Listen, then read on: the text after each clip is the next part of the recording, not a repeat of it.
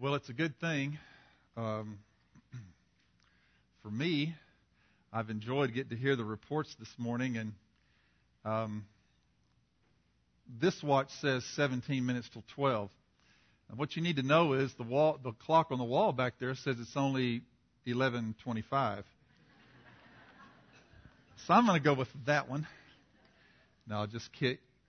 Whenever we have these missions emphasis days, we have a lot of things that we want everybody to know about, and so we don't mind at all taking the time to hear about what God is doing in different parts of the world and what He's doing in the hearts and minds of folks in this church. One of the things that I've enjoyed being a part of Melanie Park all these years is that it's interesting to see as the years go by what God does in the hearts of people. And from time to time, we won't see a lot going on, and then one day somebody will come up and say, I think God's laying on my heart to go do this or that. And so we're always overjoyed to be a part of those things. And so thank you for your report, Calder, Sari, and Millers. You need to know that, as Matt said, we will continue to pray for you guys as you go on your trip.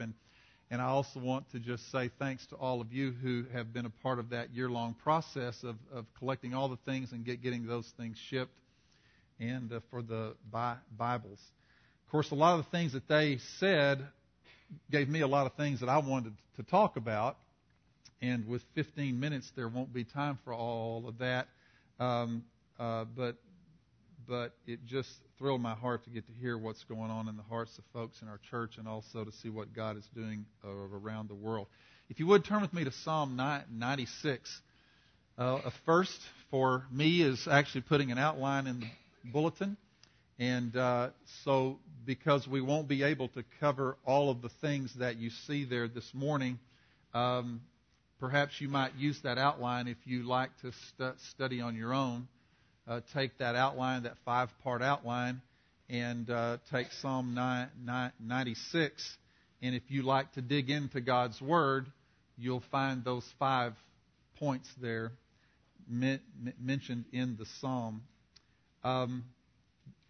Psalm 96 has been on my mind for a long time in regard to this day today. And if you'll look at the title there in the bulletin, it says, "This is our story, this is our song." I do want to take the few minutes that we have left this morning to show you what I mean by that, and then you can take this information and perhaps spend some time studying it on your own. Songs are important to us. If you're married, I bet I could ask your wife, gentlemen, what's your song? What's y'all's song? And she'd be able to tell me what y'all's song is. Guys, if I ask you, what's y'all's song? You'd look at me, there's 2 or 3 that we like, but I don't know for sure which one it is. Well, if you call Bonnie's phone, you'll hear one of our songs. Because if you call her, if I call her phone, guess what plays? One of our songs. How sweet it is to be loved by you. James Taylor was recording back when we were a lot younger, and so whenever I call her, that's what she hears. Okay? If I had not destroyed my Android phone, if she called me, what you'd hear, I got sunshine on a cloudy day. I bet you say, you know that song, the Temptations, My Girl? There she is, right there. That's one of our songs. Here at Melanie Park, one of our songs that I love, it's in our hymnal there, Blessed Assurance, Jesus is mine. Oh, what a foretaste of glory divine. And the chorus says, this is my story, this is my song, praising my Savior all the day long. Next month, I'm going to round the choir back up. You haven't heard from them in a month now. I'm going to round them back up, and we're going to learn a song, and we're going to sing for you sometime in the next month or so. It says, when I think about the Lord, how He saved me, how He raised me, how He filled me with the Holy Ghost, how He healed me to the uttermost. When I think about the Lord, how He picked me up and turned me around, place my feet on solid ground. It makes me want to shout, hallelujah. Thank you, Jesus. Lord, you're worthy of all the glory, all the honor, and all the praise. That may become one of our songs after the choir sings that for us in a few weeks. A little over 3,000 years ago, David either commissioned this song to be written by Asaph and some of his relatives, or David may have written this one himself. It's not clear. You find this song, Psalm 96. You find this song also recorded in 1 Chronicles chapter 16, that perhaps was written by Ezra, and he gives us the story of where this song came from. But and that's why I wanted us to look at it this morning, because I think this psalm is a song that we could call our song because of the message in it. There are two main parts to this song. One is singing praises to God, not only us, but also the rest of His creation. And then there are four admonitions that He gives us, four things in this psalm that He says we are to live out and to sing to the world as part of our song. So let me read it. If you would read along with me, and I'm going to give you the outline, and you can go do the study. I'm going to read it in a little bit different way. I'm going to read the parts that talk about Him first, and then we'll read the parts that talk about how we sing this song to the world. Verses 1 and 2. Sing to the Lord a new song. Sing to the Lord, all the earth. Sing to the Lord, bless His name. Now skip with me to verse 4. For great is the Lord, and greatly to be praised. He is to be feared above all gods. For all the gods of the peoples are idols, but the Lord made the heavens. Splendor and majesty are before Him. Strength and beauty are in His sanctuary. Ascribe to the Lord, O families of the peoples. Ascribe or give to the Lord glory and strength. Give to the Lord the glory due His name. Bring an offering and come into His courts. Worship the Lord in the beauty of His holiness. Tremble before Him, all the earth. Now skip with me to verse 11. Let the heavens be glad, and let the earth rejoice. Let the sea roar, and all it contains. Let the field exult, and all that is in it.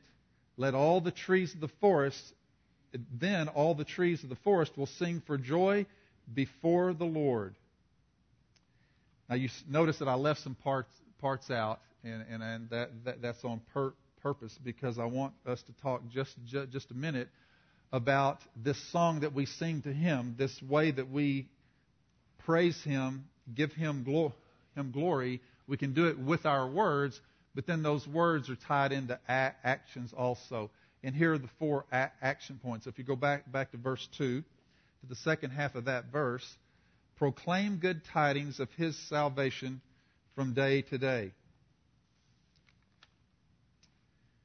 Then go down to, let's keep going, verse 3. Tell of His glory among the nations, His wonderful deeds among all the peoples. Now go with me to verse 10. Say among the nations, the Lord reigns.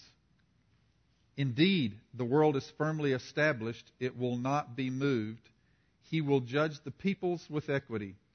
And go to verse 13. Why are the fields exulting and the trees of the forest singing for joy before the Lord? Here's why.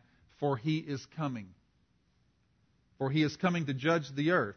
He will judge the world in righteousness and the peoples in His faithfulness. Now remember that this is a song, okay? And we are singing to the Lord, blessing His name because of who He is. Let's turn quickly to Psalm 40. I want you to get a little bit better picture of this, and then we'll come back to our verses. Psalm 40. I want you to see how the praise and the action go together. How what He does for us turns into what we say about Him and do for Him. Verse 1 of Psalm 40. I waited patiently for the Lord, and He inclined to me and heard my cry. He brought me up out of the pit of destruction, out of the miry clay, and He set my feet upon a rock, making my footsteps firm. He put a new song in my mouth, a song of praise to our God. Here's what I would like to propose. I would like to propose that the new song that He put in our mouth is a result of what He's done, in this case for David. Because He inclined His ear when David cried to Him. Because He brought him up out of the pit of destruction.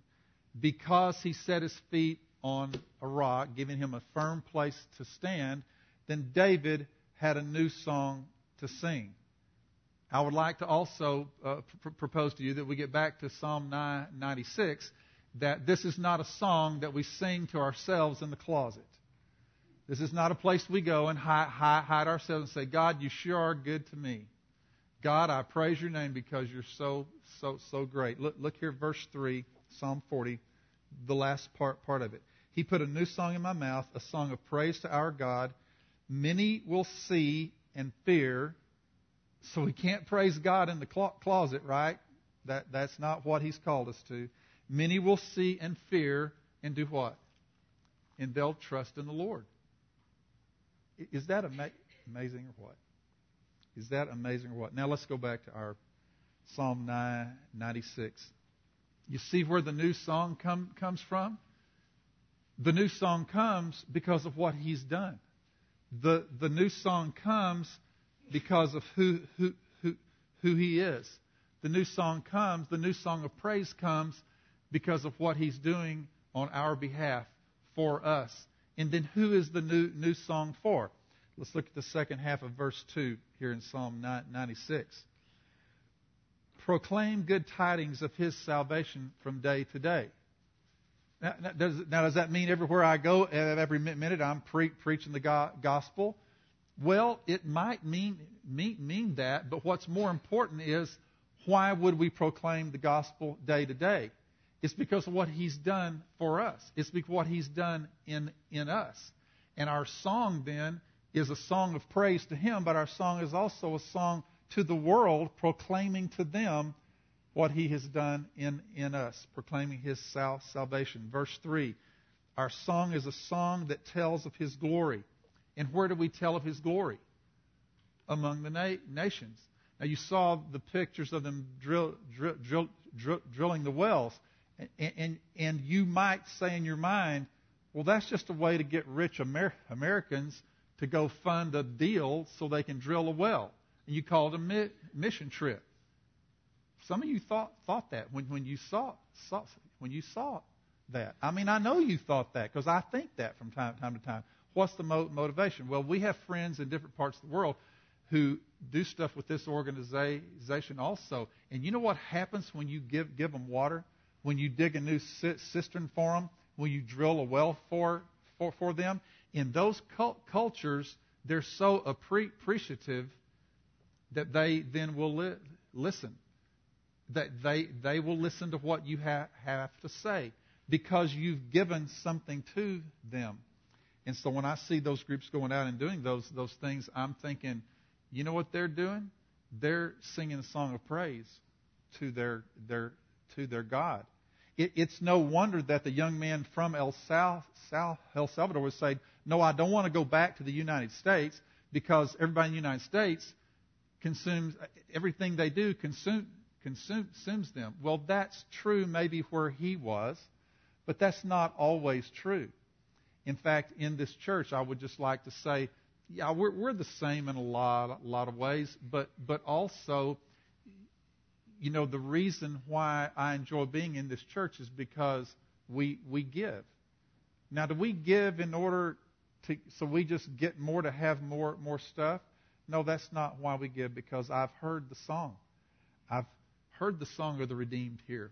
I see what God's done in your hearts, and whenever we give, I know we're giving because of what God first gave to us. Anyway, it says here to proclaim the good tidings of His salvation, tell of His glory among the nations, His wonderful deeds among the among the people. Verse 10, say among the nations, the Lord reigns. Now, if we had time, which we don't now, but back up in verse 4 and 5, it talks about God being different from the gods. If we were to go to Isaiah chapter 40 and take a look at some verses there, he gives a very good picture of what idols are, what other gods are. And one of the things you find out about reading about these other gods, it says a man will pay somebody to fashion an idol. And if they got a lot of money, they'll have them covered in gold. Then they'll make these silver chains and wrap those things around the idol, and that's what they'll worship. Or if you don't have enough money, you find somebody who can carve you one out of wood that won't rot, and you put that thing on the shelf, and you worship it. That's what it's talking about here in verse 5 when it says all the gods of the people are idols. But look at the second half of verse 5. But the Lord made the heavens. So what's different from him and the idols that folks might tend to worship? You see the difference? He's real. He's God. That's why he put in this verse 5, the Lord made the heavens. The Lord is different from those idols. Verse 10, say among the nations, the Lord reigns. Everywhere people go from this church to minister, if it's some other city in this country, some other state, some other country in the world, there are going to be people right here in this town. Some of you are in this room. I know that some of you are in this room. We need to sing to you the song. We need to tell you that the Lord reigns. You know why that's important? You know why it's important that we say to the people, the Lord reigns? Because people left to themselves worship things that aren't real. And so for us to make the declaration, the Lord reigns, what are we saying? We're saying, as Paul says in Romans chapter 8, there is only one real hope. And if you have hope in what you see, if you have hope in your bank account, your good job, the business you own, and all those kinds of things, and that's what people see around you, you see your hope in front of you, and they're seeing your hope in front of you. Because your hope is the best that you can do. But if our song says to the world, if our song says to those we work with, if our song says to those in other countries, when you go to Zimbabwe, if your song says, the Lord reigns, what did we just say? My hope is built in nothing less than Jesus' blood and righteousness. Okay, so let's get to our last part right here. Verse 13. The heavens be glad, let the earth rejoice, the seas roar and all it contains. Let the field exult, all that is in it, that then all the trees of the forest will sing for joy before the Lord. Why? For he is coming. For he is coming to judge the earth. He will judge the world in righteousness and the peoples in his faithfulness. If our hope is built in nothing less, if our hope is built in nothing more, if our hope is only in Jesus' blood and his righteousness, then our song is a different song than the song that the world sings. And why is our song so important? Because he's coming back to judge.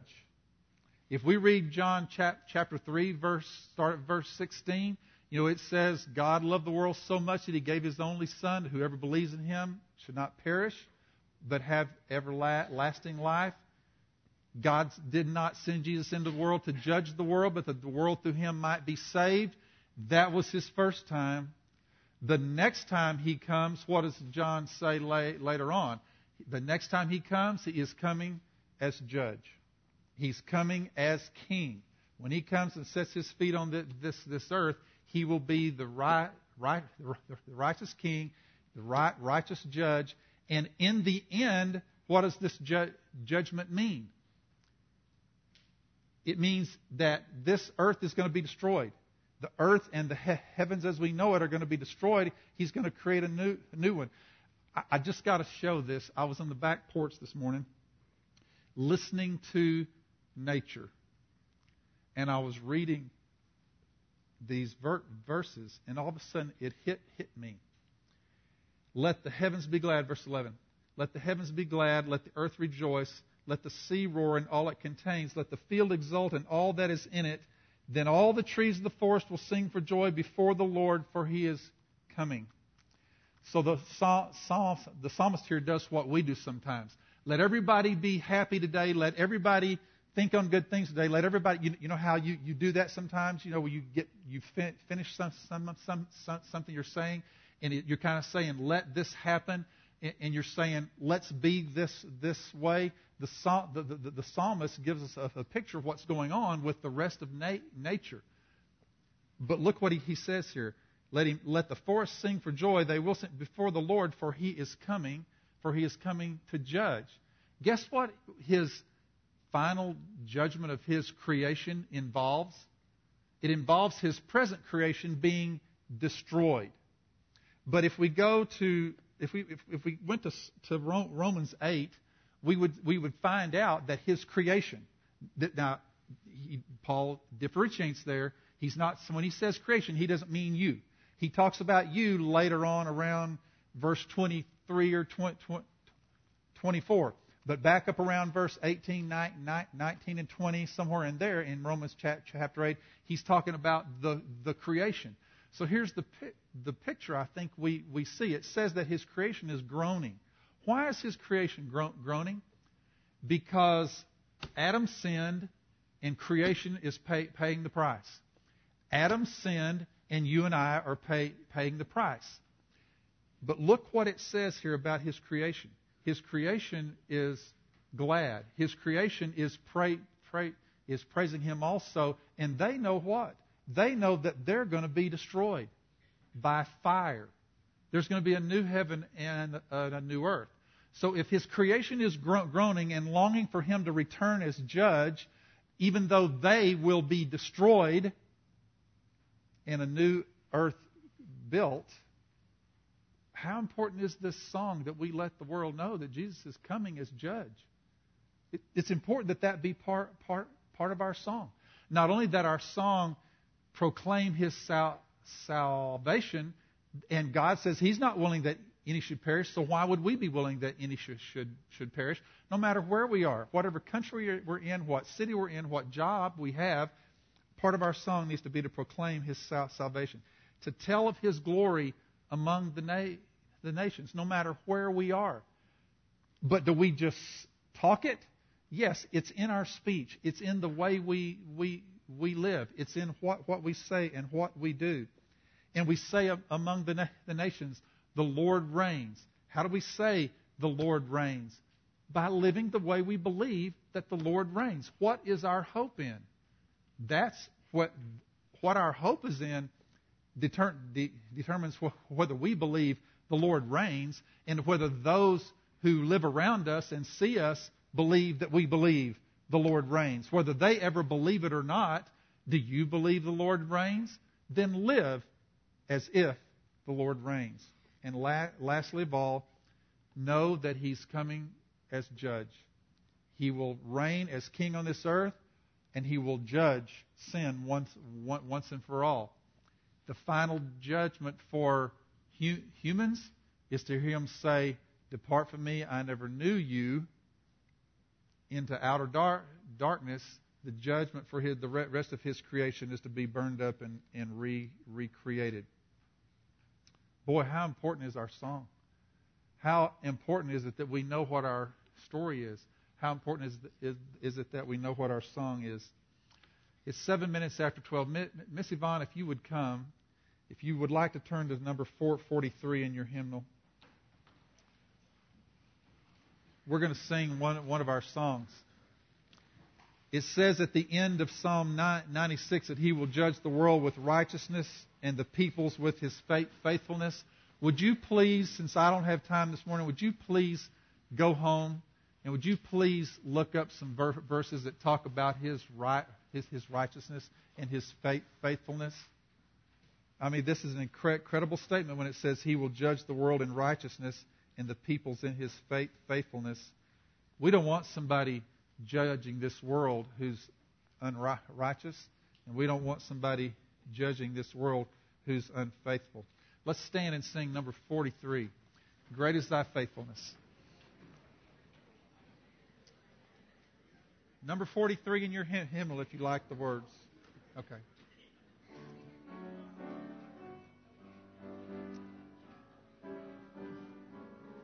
Let's sing the first verse together.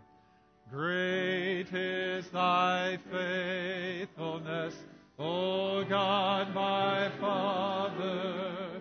There is no shadow of turning with thee. Thou changest not, thy compassions they fail not.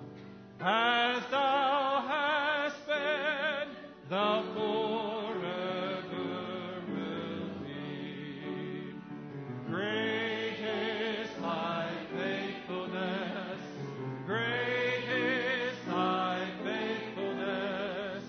Morning by morning, new mercies I see.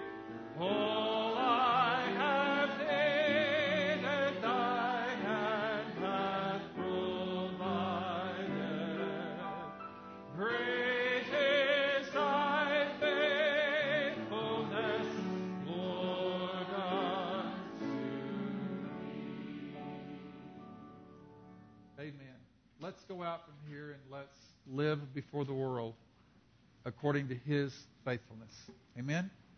Have a great day.